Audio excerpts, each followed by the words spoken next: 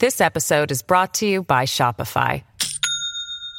Do you have a point of sale system you can trust, or is it a real POS? You need Shopify for retail. From accepting payments to managing inventory, Shopify POS has everything you need to sell in person. Go to shopify.com/system, all lowercase, to take your retail business to the next level today. That's shopify.com/system.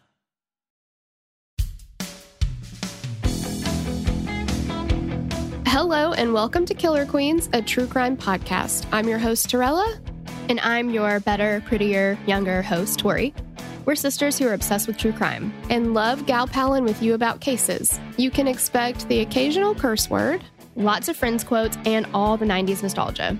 To get in on the conversation, check us out at killerqueenspodcast.com. You can also find us on Instagram and Facebook at Killer Queens Podcast, and we're on YouTube at Killer Queens, a true crime podcast.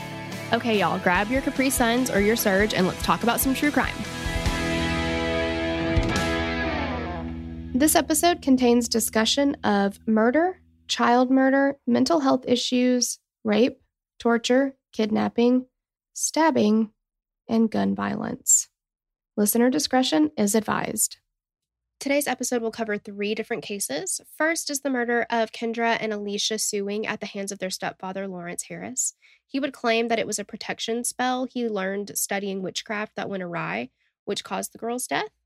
Then we take a look at John Crutchley, the vampire rapist. Crutchley was convicted of kidnapping and rape, but he is suspected by authorities to be a serial killer with as many as 30 victims. And last, we take a brief look at Richard Jordan Tarver, who knew he could survive a zombie apocalypse, but only if he knew what it felt like to kill someone.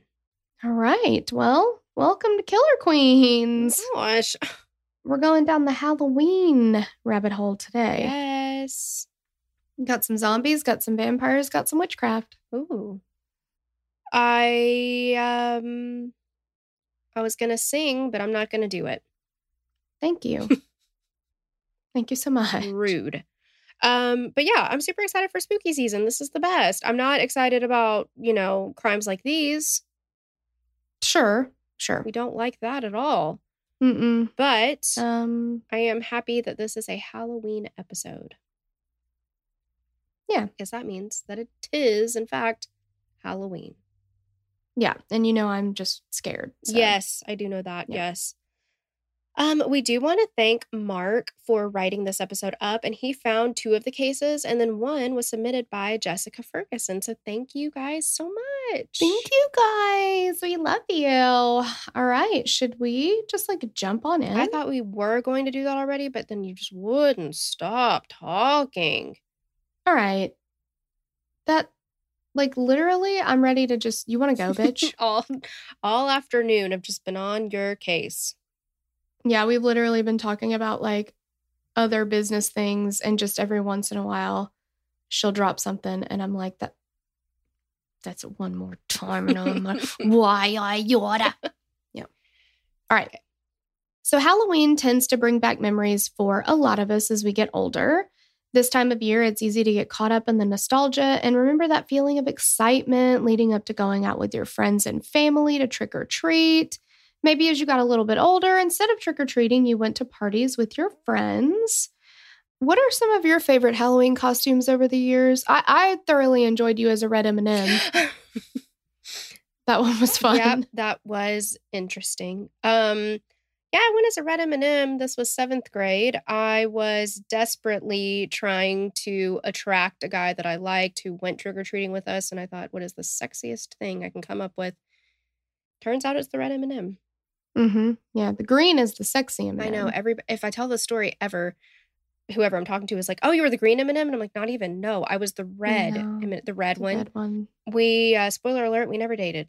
So there's that. They're there. I know. I don't blame the red M&M costume because I did look like a snack. Oh, sure. Yeah. But I also really thoroughly enjoyed doing the makeup for Valak a couple years ago. I have seen others that are studio makeup that, I was like, wow, that is exactly Valak, but it was fun. I just like to do the makeup. I just think that it's really fun. And I like... What is Valak? I'm glad you asked. Thank you. It's a demon nun from The Conjuring 2. Oh, yes. That scared the shit out of me. And Ben saw a picture of it and it scared the shit out of him too. But the makeup, I mean, you did an amazing job on your makeup. Oh, thank you. I tried. Yeah. But it was scary. Yeah, very scary. that's the point, though. That was in fact the Sure. point. I did go to a Halloween party that year, and the rule was to dress up, and I was the only one dressed up. Nobody else dressed up? Well, if you... And you looked like you came straight from hell? If you count, like, wearing... sexy bees? No, not even that. Not even that. The hosts had on hockey jerseys, and they had those, like, Jason Voorhees, like, hockey mask things. And I was like, oh, you put on a shirt. What? That was what it was. Yeah. That's stupid. I know. I'm sorry, but it is. Yeah. I also really enjoyed doing Starina from The Birdcage. That one was super fun. Oh, yeah. You did a really good job on that. You, like, made your muff.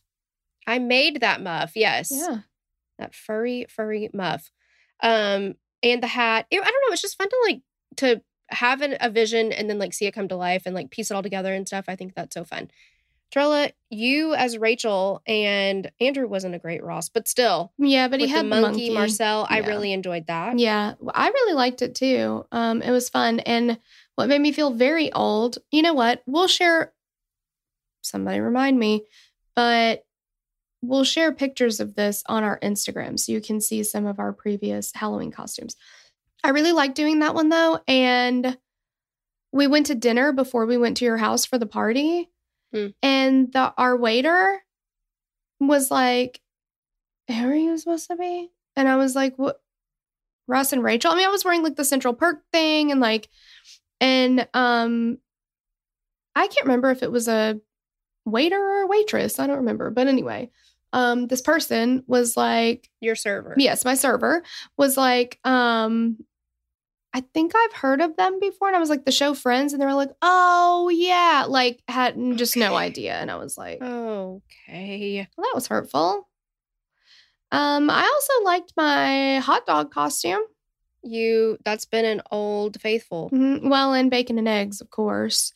But as a kid, I don't remember. I mean, I think my favorite trick-or-treating that we ever did, I don't remember anything I've ever dressed up as, but I did like when we went around to the houses when we were too old to trick-or-treat and sang the Monster Mash. I know. I was just telling Miss KB about this the other night. It was fun. Because you had the echoey microphone and our cousin and I had the blow-up guitars and we made the duct tape guitar straps.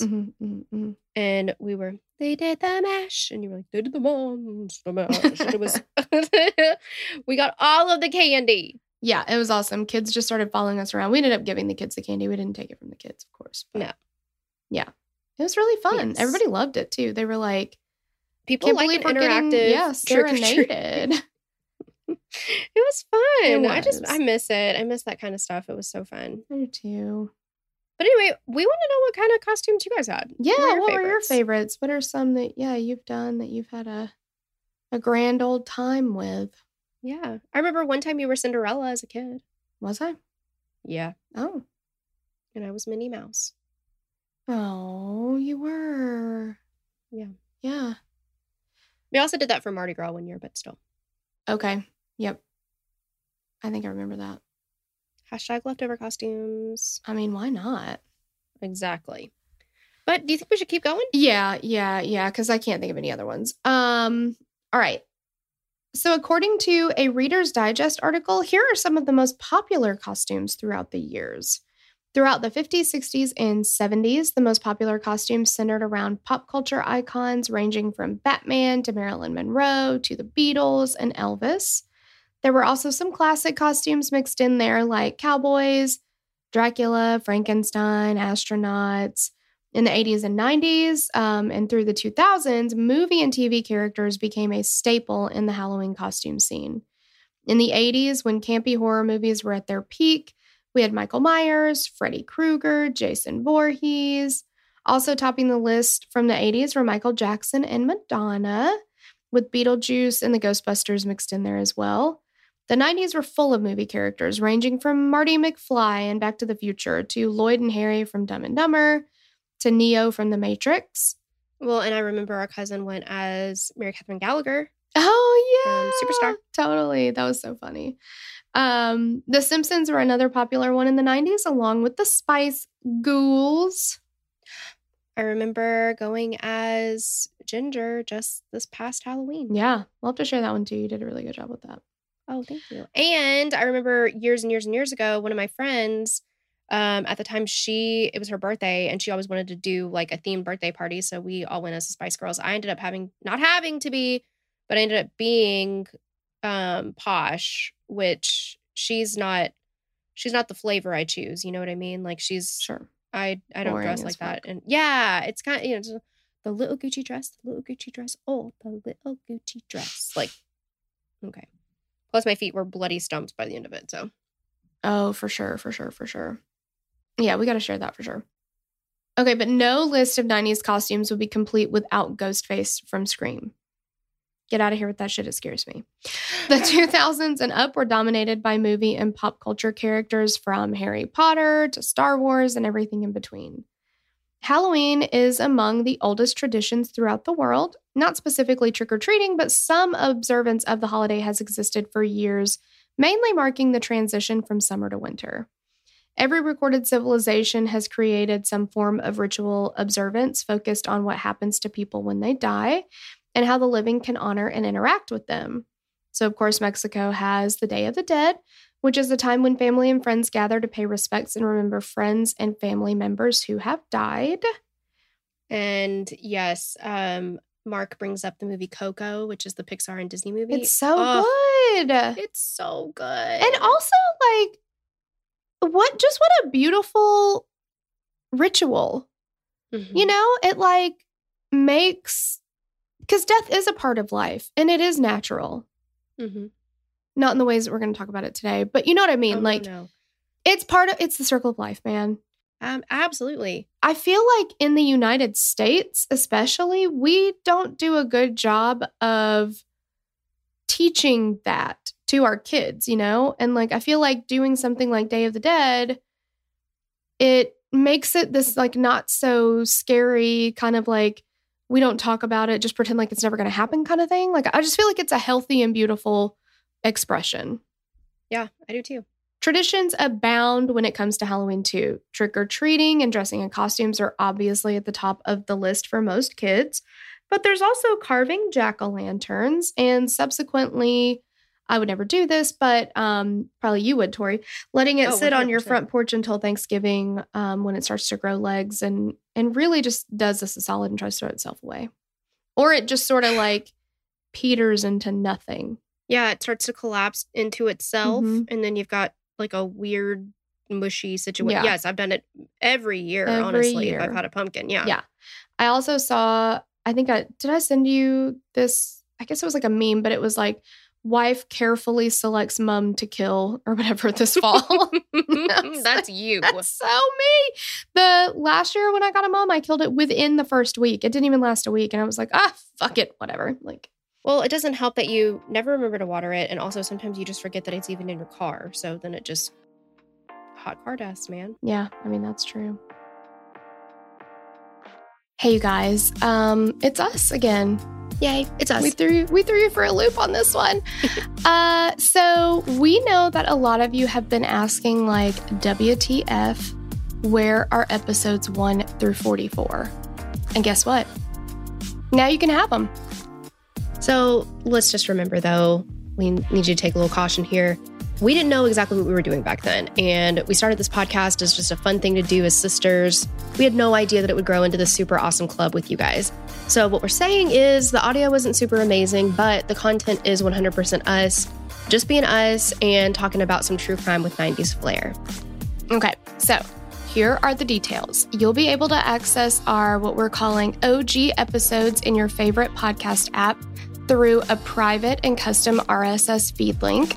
So to grab that, head over to killerqueens.link/OG and snag episodes 1 through 44 today.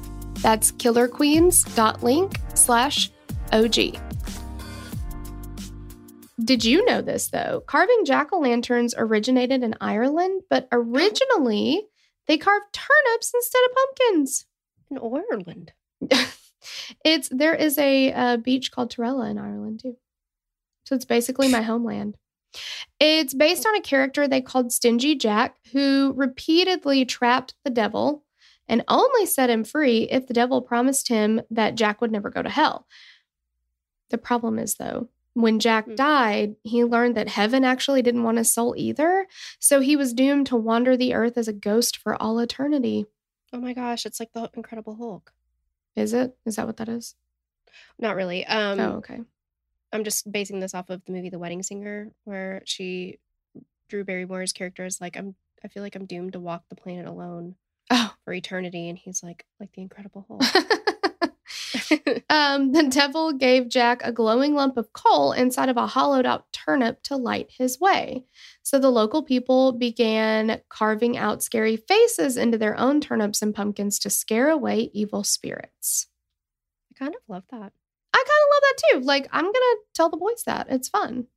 Speaking of, well, it is fun because... I would wait a little bit, though. Yeah, maybe not Jesse. He won't get it. But anyway, speaking of traditions, though, many people throughout the world gather with friends and family to tell scary stories.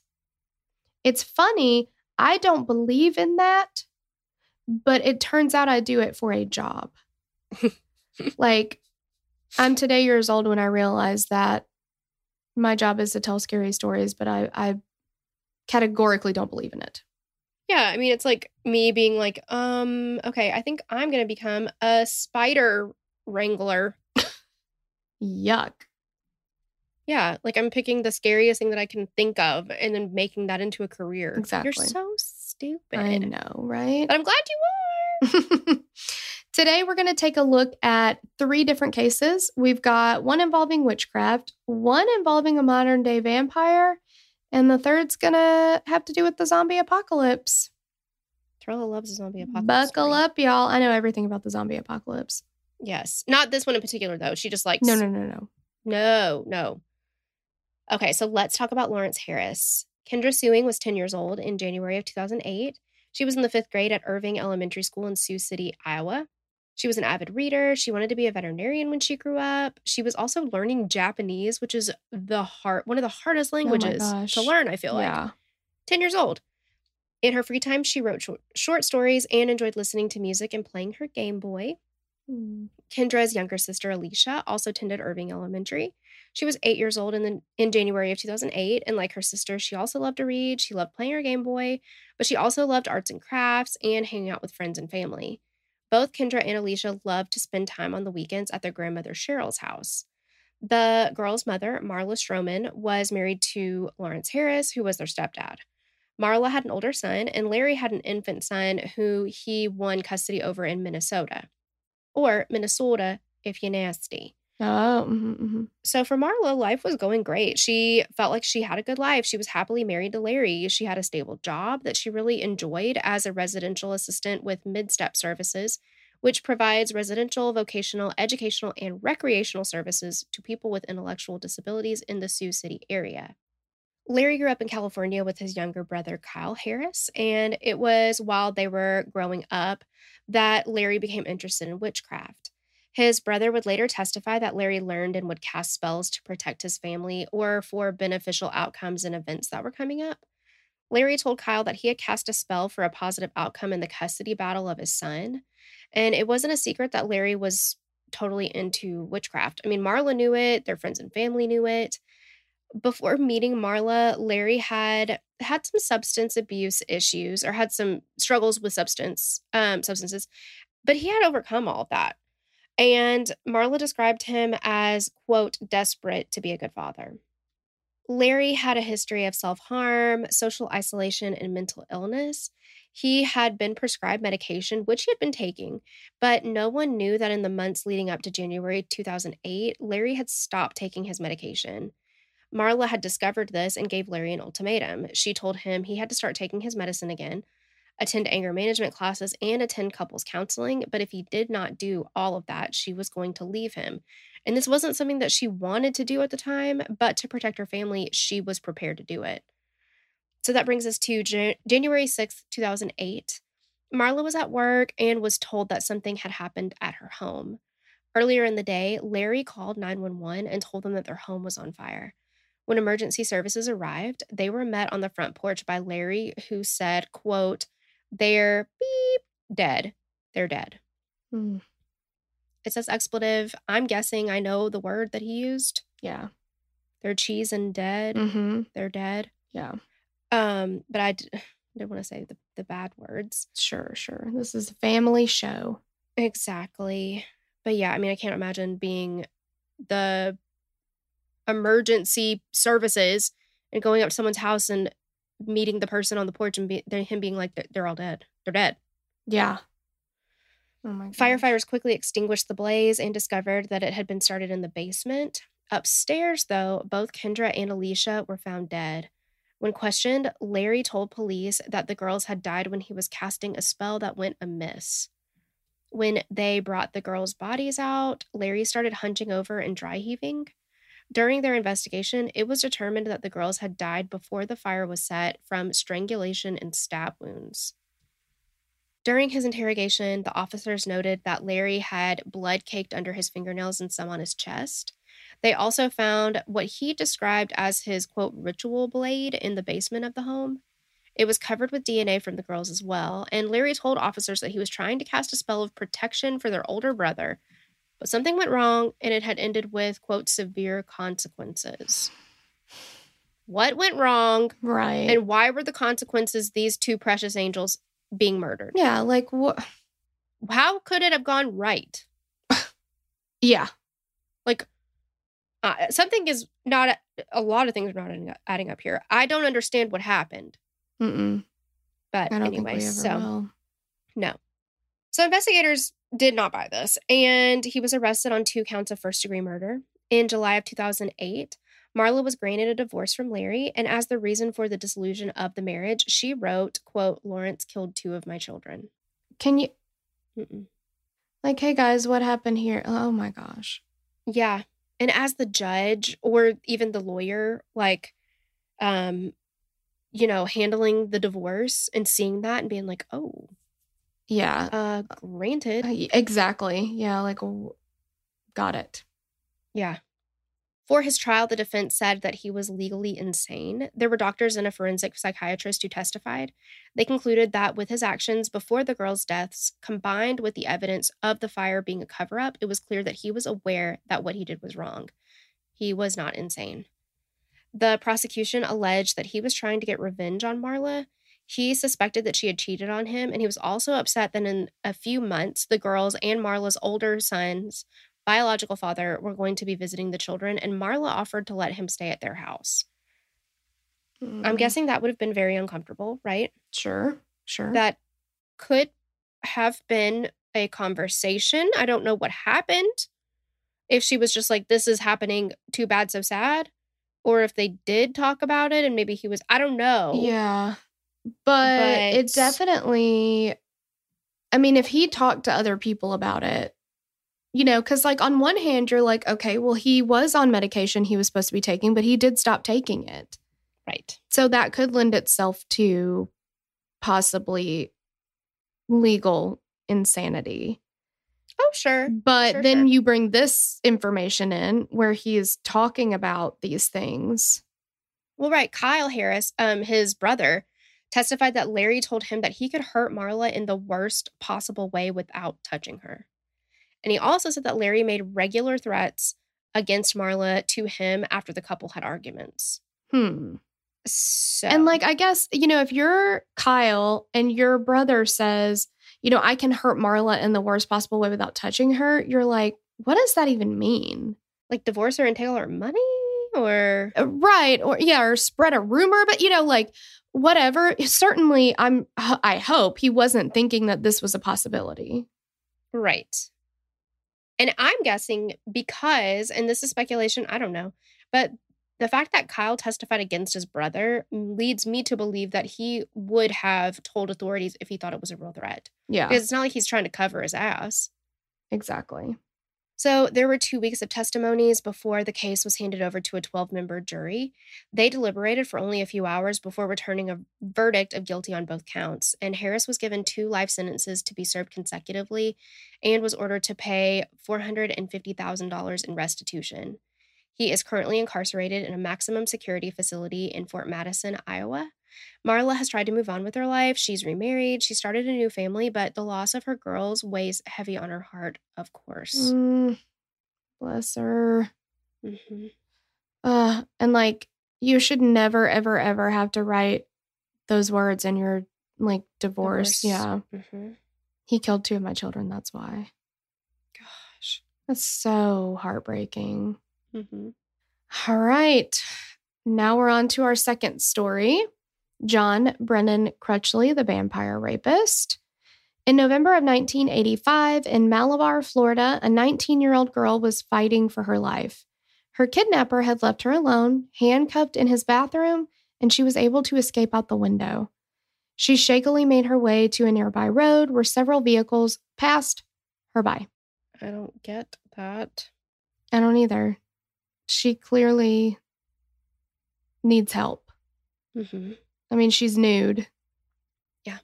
And she's in not good shape. Right. And she's handcuffed. What's the worst she's going to do? Yeah, exactly. She was crawling by the road when someone finally stopped to help. When the man helped her into his vehicle, she begged and pleaded with him not to take her back to, quote, that house. But she did ask him to remember which house it was, and he made a note of it. He took her to his house and called the police and an ambulance. When the authorities arrived, she was rushed to the hospital. When they examined her, they determined that she had lost 40 to 45% of her blood supply. Goodness. And she had ligature marks on her neck. And then she told them what happened. She was hitchhiking the day before, and a man stopped to give her a ride.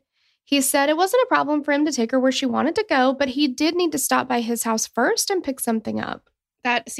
We know too much. Mm-hmm. I mean, as people of this day and age, if you listen to true crime stuff, we know too much, right? Already.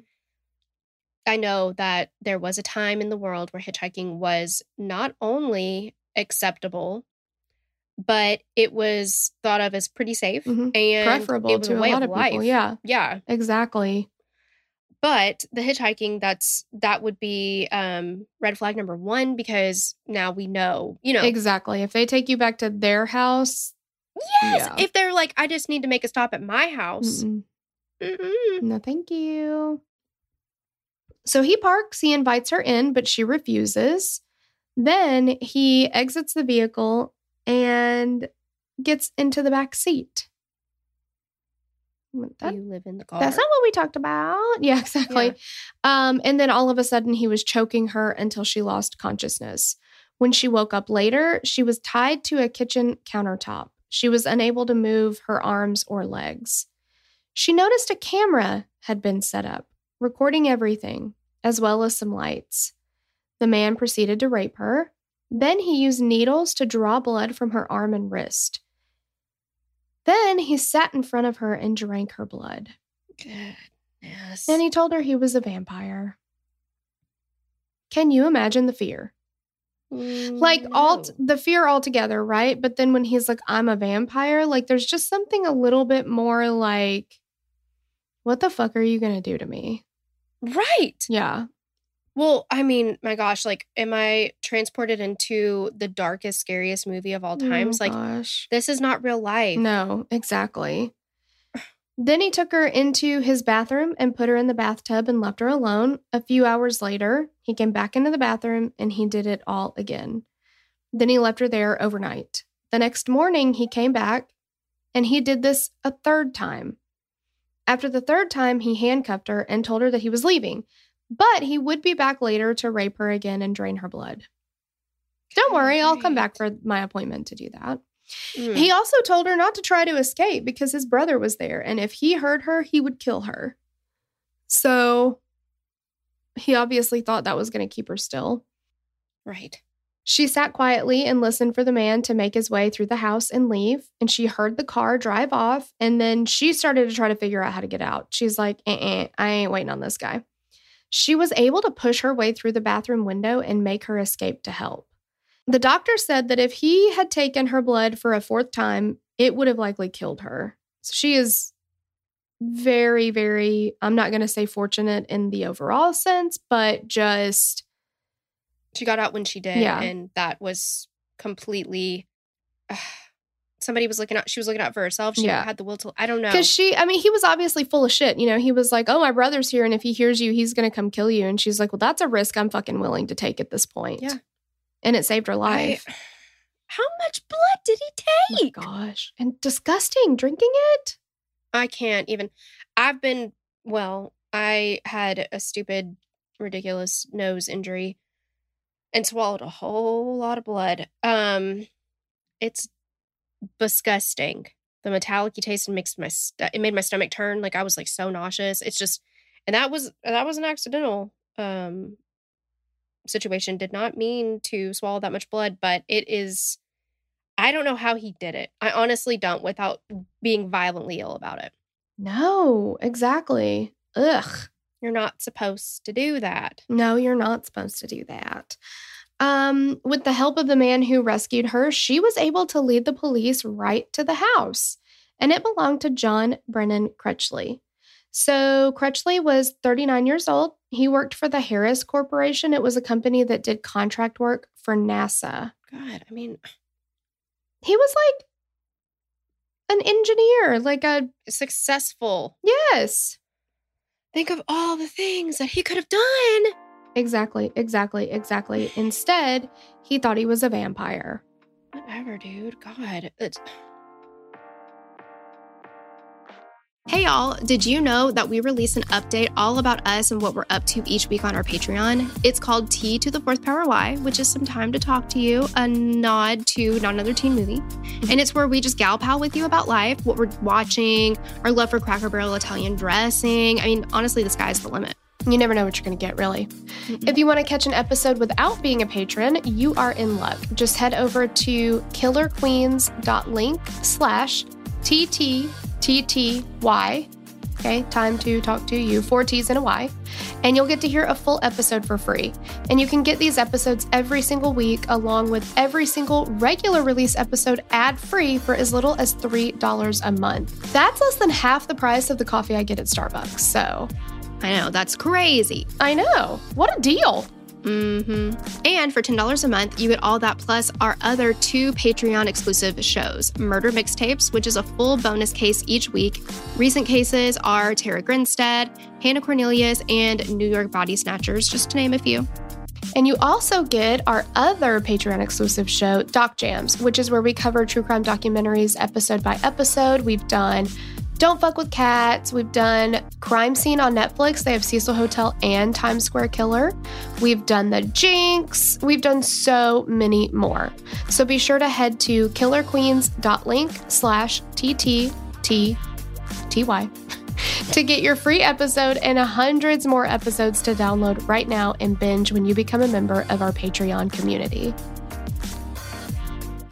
As humans, we're naturally driven by the search for better. But when it comes to hiring, the best way to search for a candidate isn't to search at all. Don't search, match with Indeed. When I was looking to hire someone, it was so slow and overwhelming. I wish I had used Indeed. If you need to hire, you need Indeed. Indeed is your matching and hiring platform with over 350 million global monthly visitors, according to Indeed data, and a matching engine that helps you find quality candidates fast. Ditch the busy work. Use Indeed for scheduling, screening, and messaging so you can connect with candidates faster. And Indeed doesn't just help you hire faster. 93% of employers agree Indeed delivers the highest quality matches compared to other job sites, according to a recent Indeed survey. And listeners of this show will get a $75 sponsored job credit to get your jobs more visibility at Indeed.com/podcast. That's Indeed.com/podcast. Terms and conditions apply.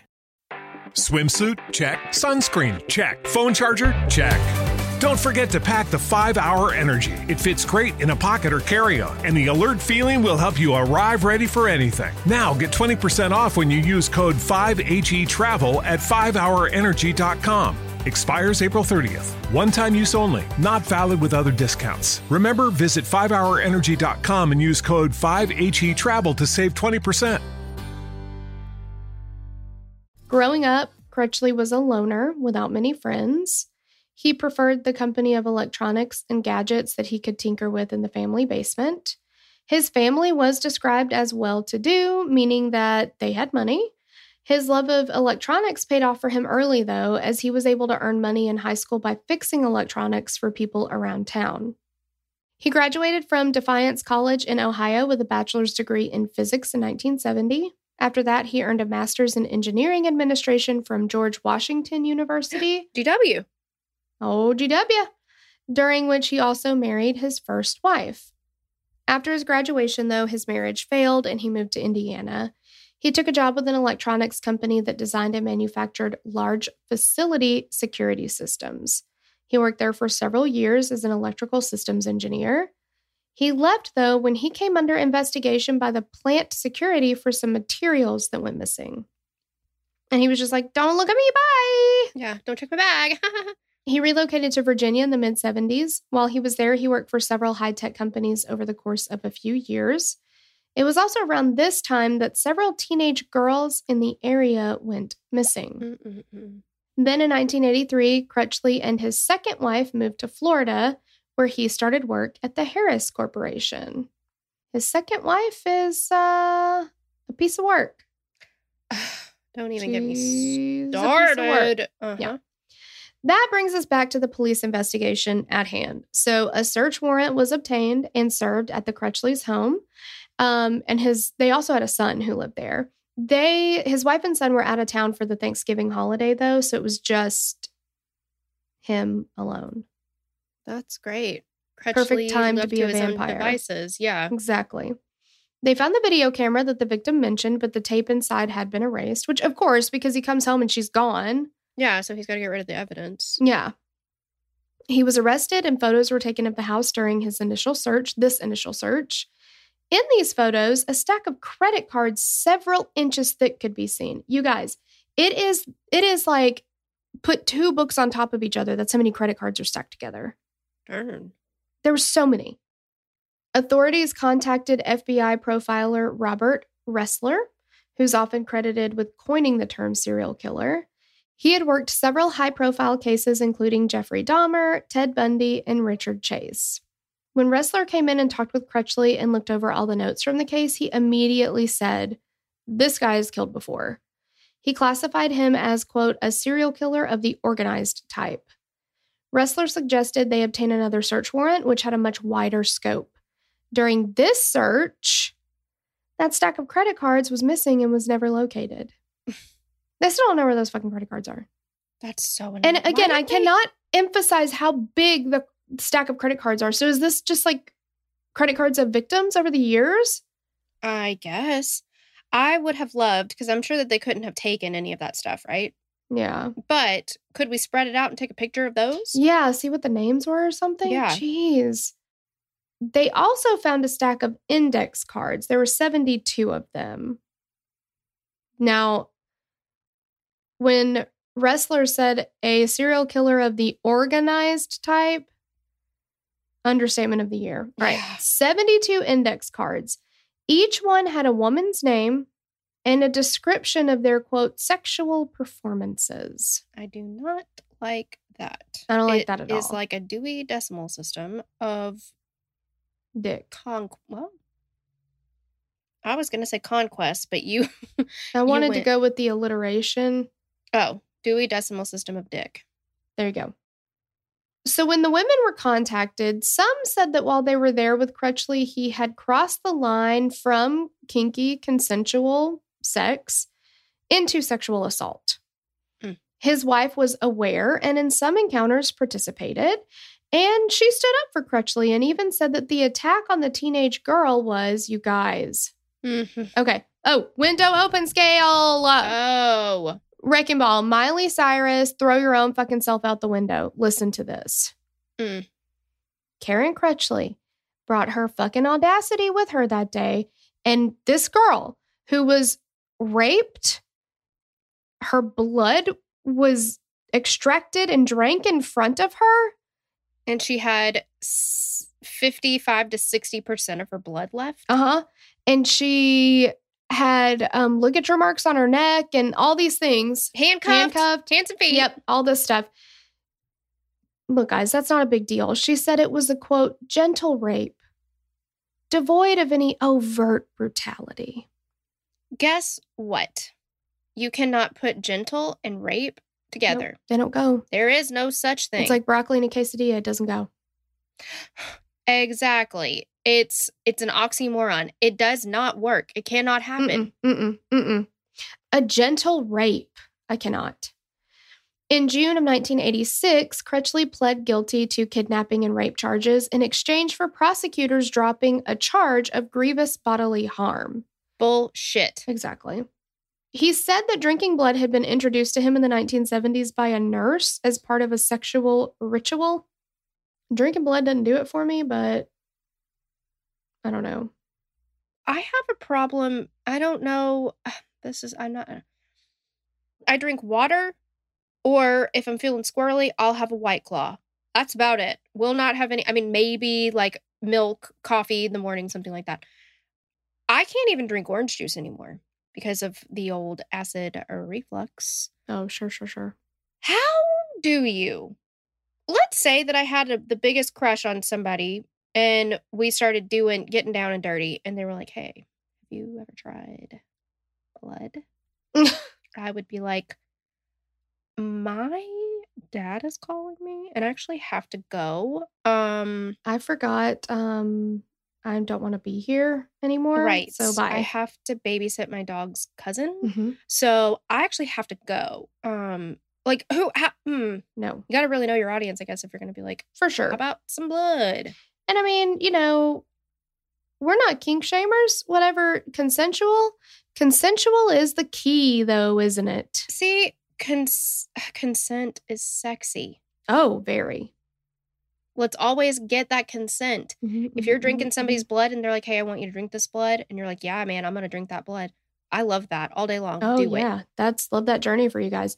If you're getting it, though, and like you're drinking the blood and the person is like, okay, maybe a little drop of blood. Okay, I could get down with that. And then they're like, this is too much blood. I don't like this much blood. This is a lot of blood. Then that's where it stops. Mm-hmm. See how consent is a living, breathing thing. It evolves and you got to keep checking in on it.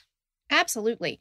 I also think, while we're on the topic of consent, no matter what kind of rape it is, if you want to call it gentle, because you want to lie to yourself and the world and baby Jesus all at once, sure. Call it a gentle rape. The word rape, it doesn't even imply.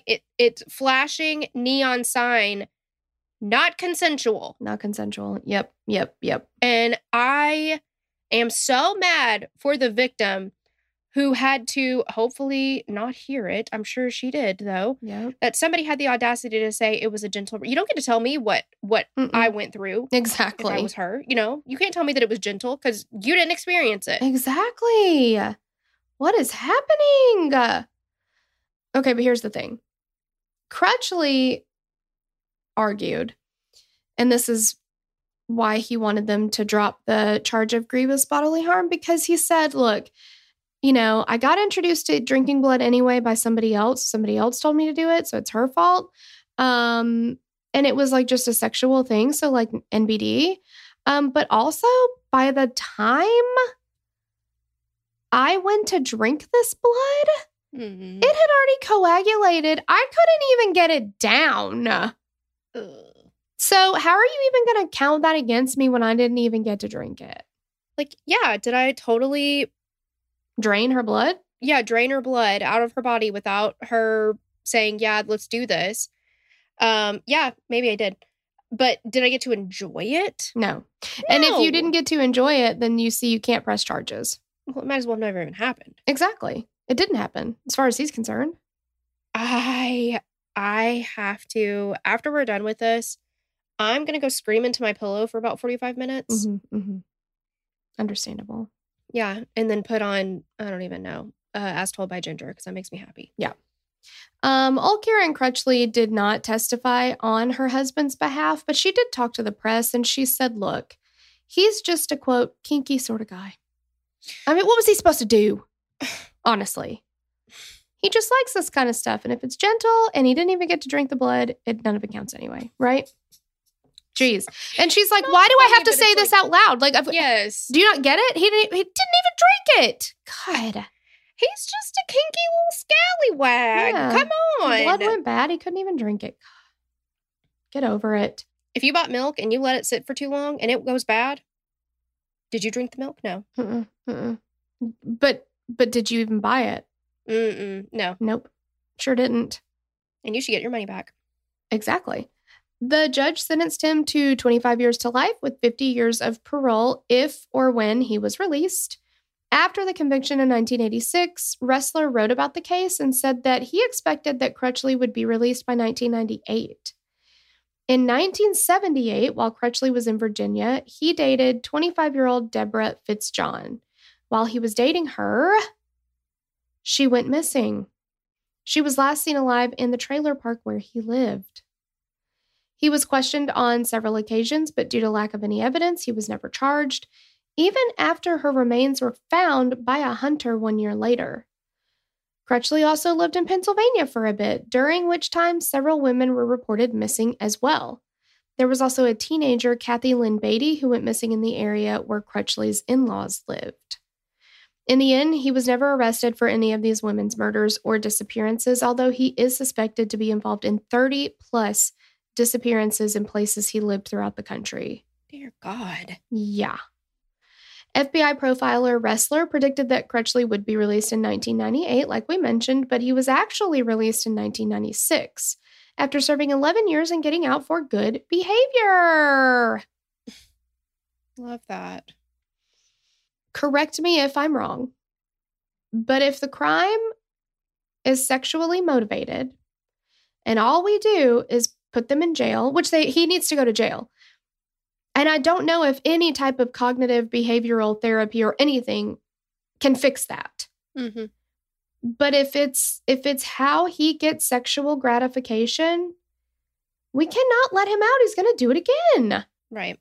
And even though he wasn't convicted of grievous bodily harm, this was a brutal and violent attack on someone.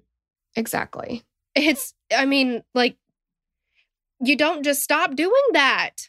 No, you don't. You don't. But they let him out.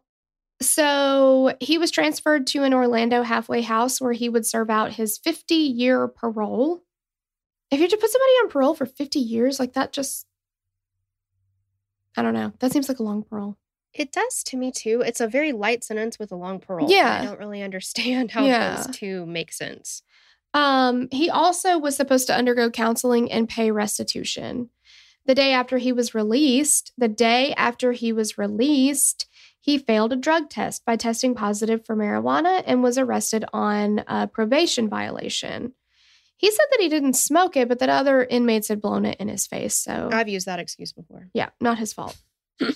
I definitely did not smoke the wacky tobacco. I didn't even look at it. No. Somebody held me down. I was walking down the street. Yes. And somebody blew it out. It's literally that 70s show, that episode where it's like, not the littlest hobo. Like, no, everybody knew. Yeah. Everybody knew. At the trial for his parole violation, though, the prosecution provided evidence of Crutchley confessing to a corrections officer that he smoked it because of his legal troubles, saying it had a calming effect. Does he not know? I mean, he said it to an officer. Like, I trusted you. You were supposed to tell on me.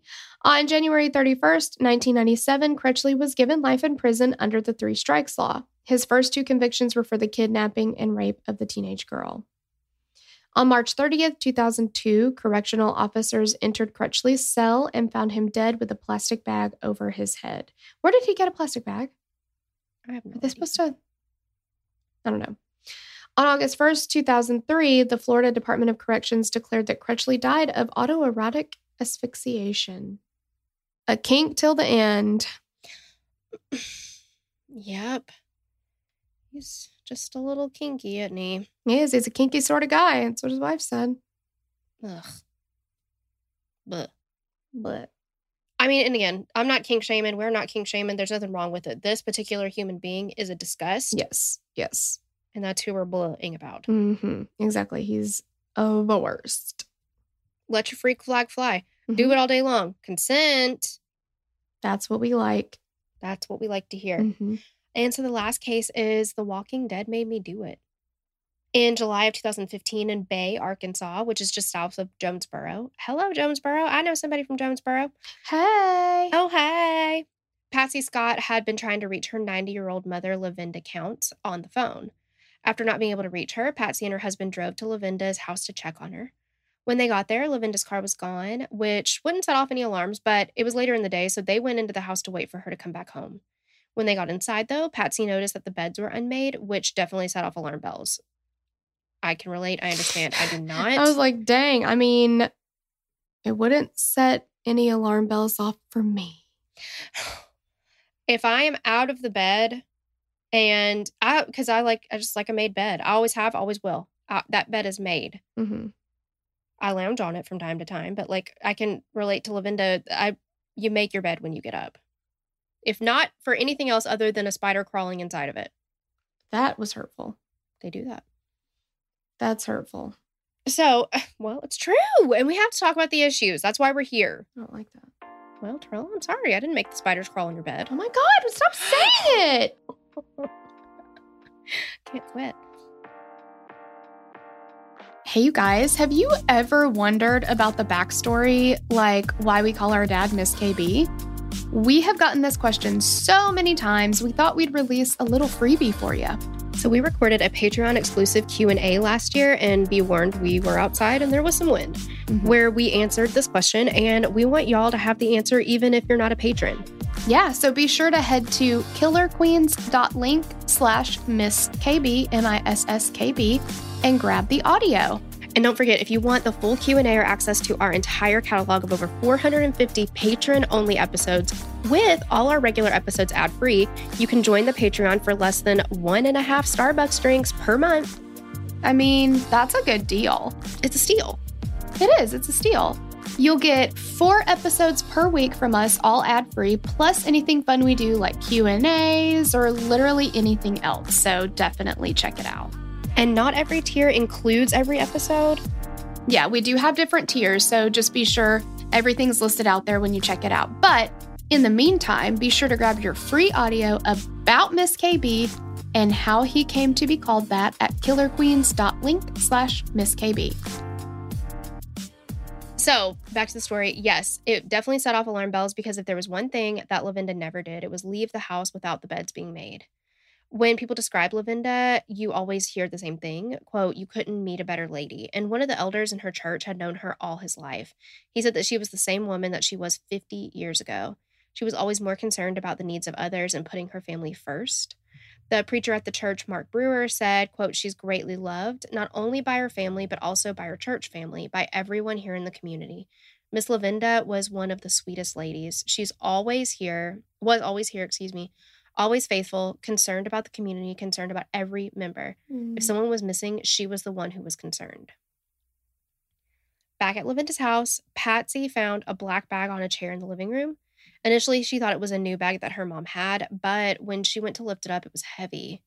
She opened it up and her heart began to race and sink at the same time. Inside this bag, she found a washcloth, hammer, hatchet, rope, and a club wrapped in plastic tape.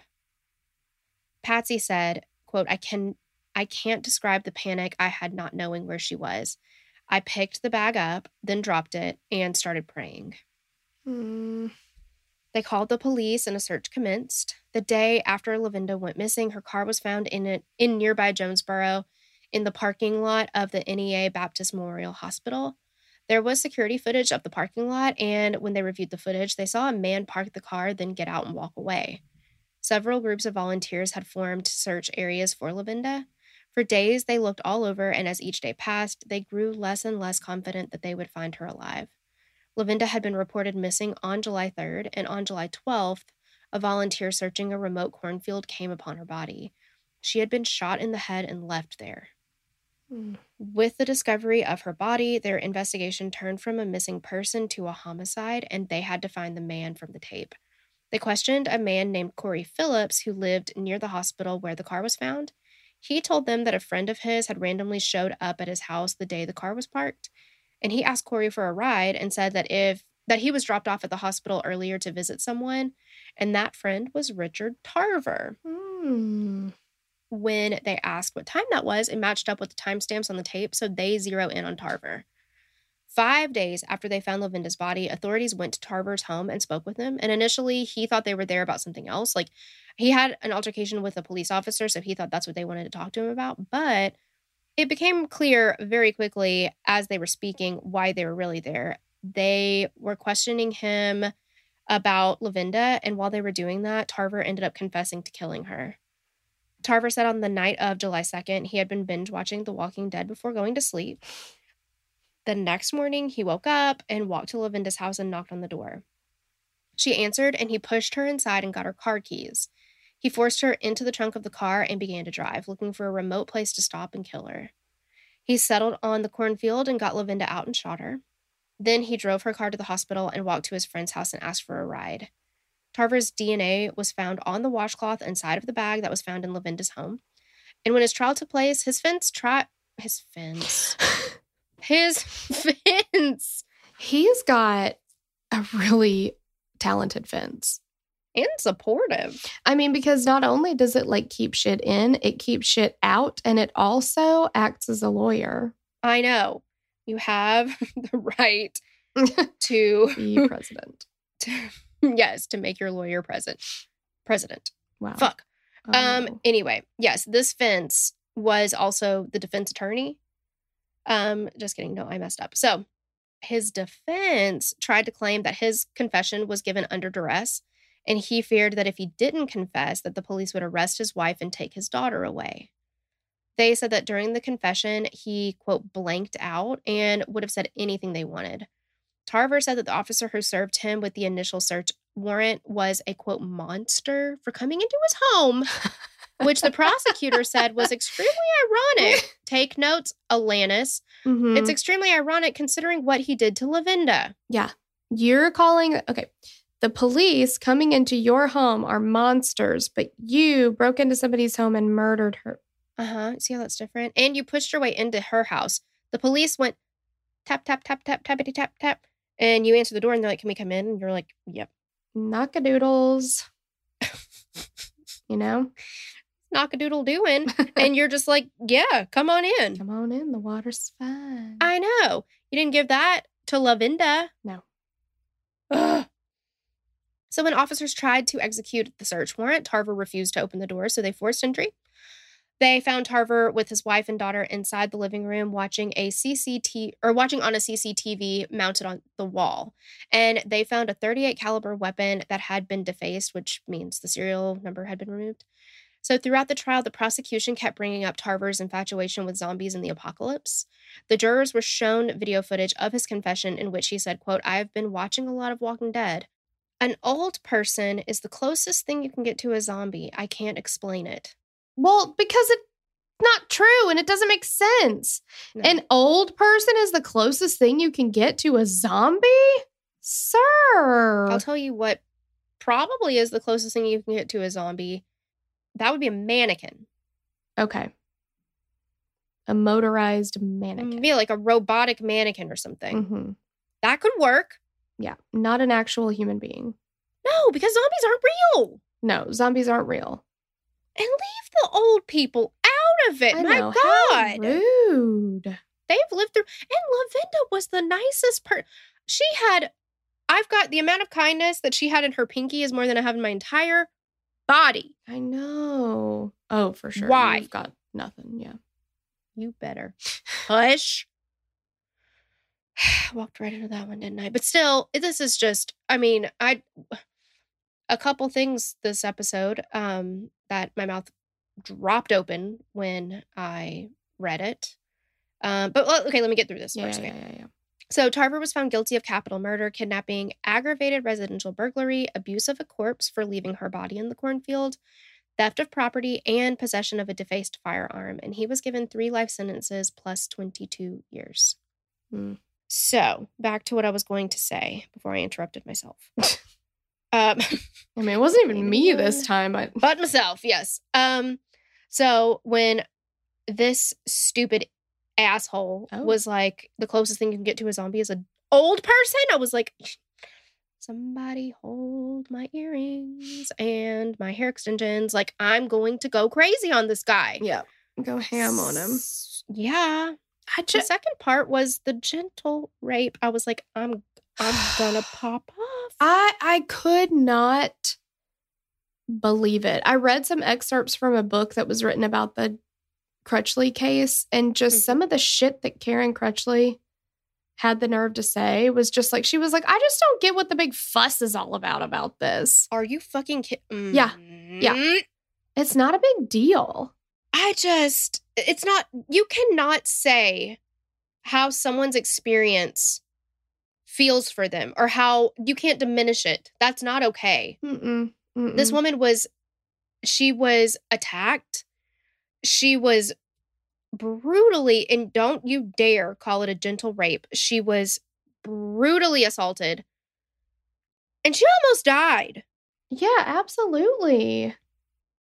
And I'm telling you, if he had his way, which I think we all know and agree with, if he had his way, she wouldn't be here.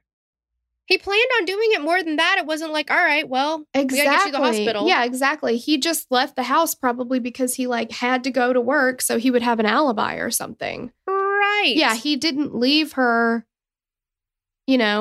for any other reason other than he had to not get caught. And when he came back, he was he told her, when I come back, we're gonna do the whole thing again. I'm gonna rape you and I'm gonna drink your blood. Mm-hmm. And she, by that point, would have lost so much blood that she would not have been able to sustain life. I just cannot believe how dismissive Karen and just this whole thing. Oh my God, that makes me so mad. Exactly. But anyway.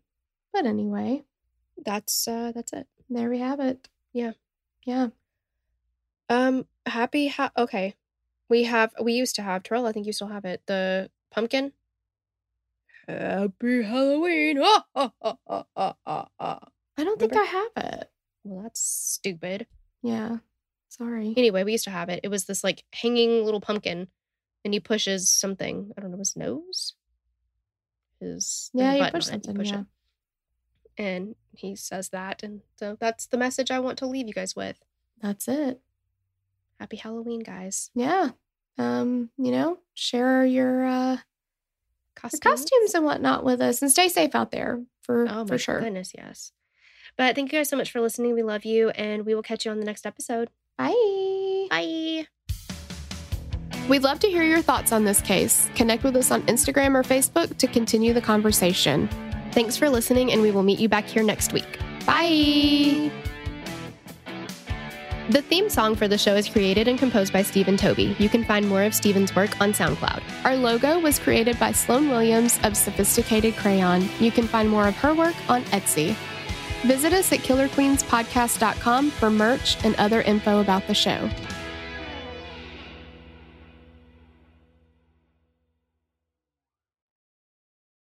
As humans, we're naturally driven by the search for better. But when it comes to hiring, the best way to search for a candidate isn't to search at all. Don't search, match with Indeed. When I was looking to hire someone, it was so slow and overwhelming. I wish I had used Indeed. If you need to hire, you need Indeed. Indeed is your matching and hiring platform with over 350 million global monthly visitors, according to Indeed data, and a matching engine that helps you find quality candidates fast. Ditch the busy work. Use Indeed for scheduling, screening, and messaging so you can connect with candidates faster. And Indeed doesn't just help you hire faster. 93% of employers agree Indeed delivers the highest quality matches compared to other job sites, according to a recent Indeed survey. And listeners of this show will get a $75 sponsored job credit to get your jobs more visibility at Indeed.com/podcast. That's Indeed.com/podcast. Terms and conditions apply. Don't you love an extra $100 in your pocket?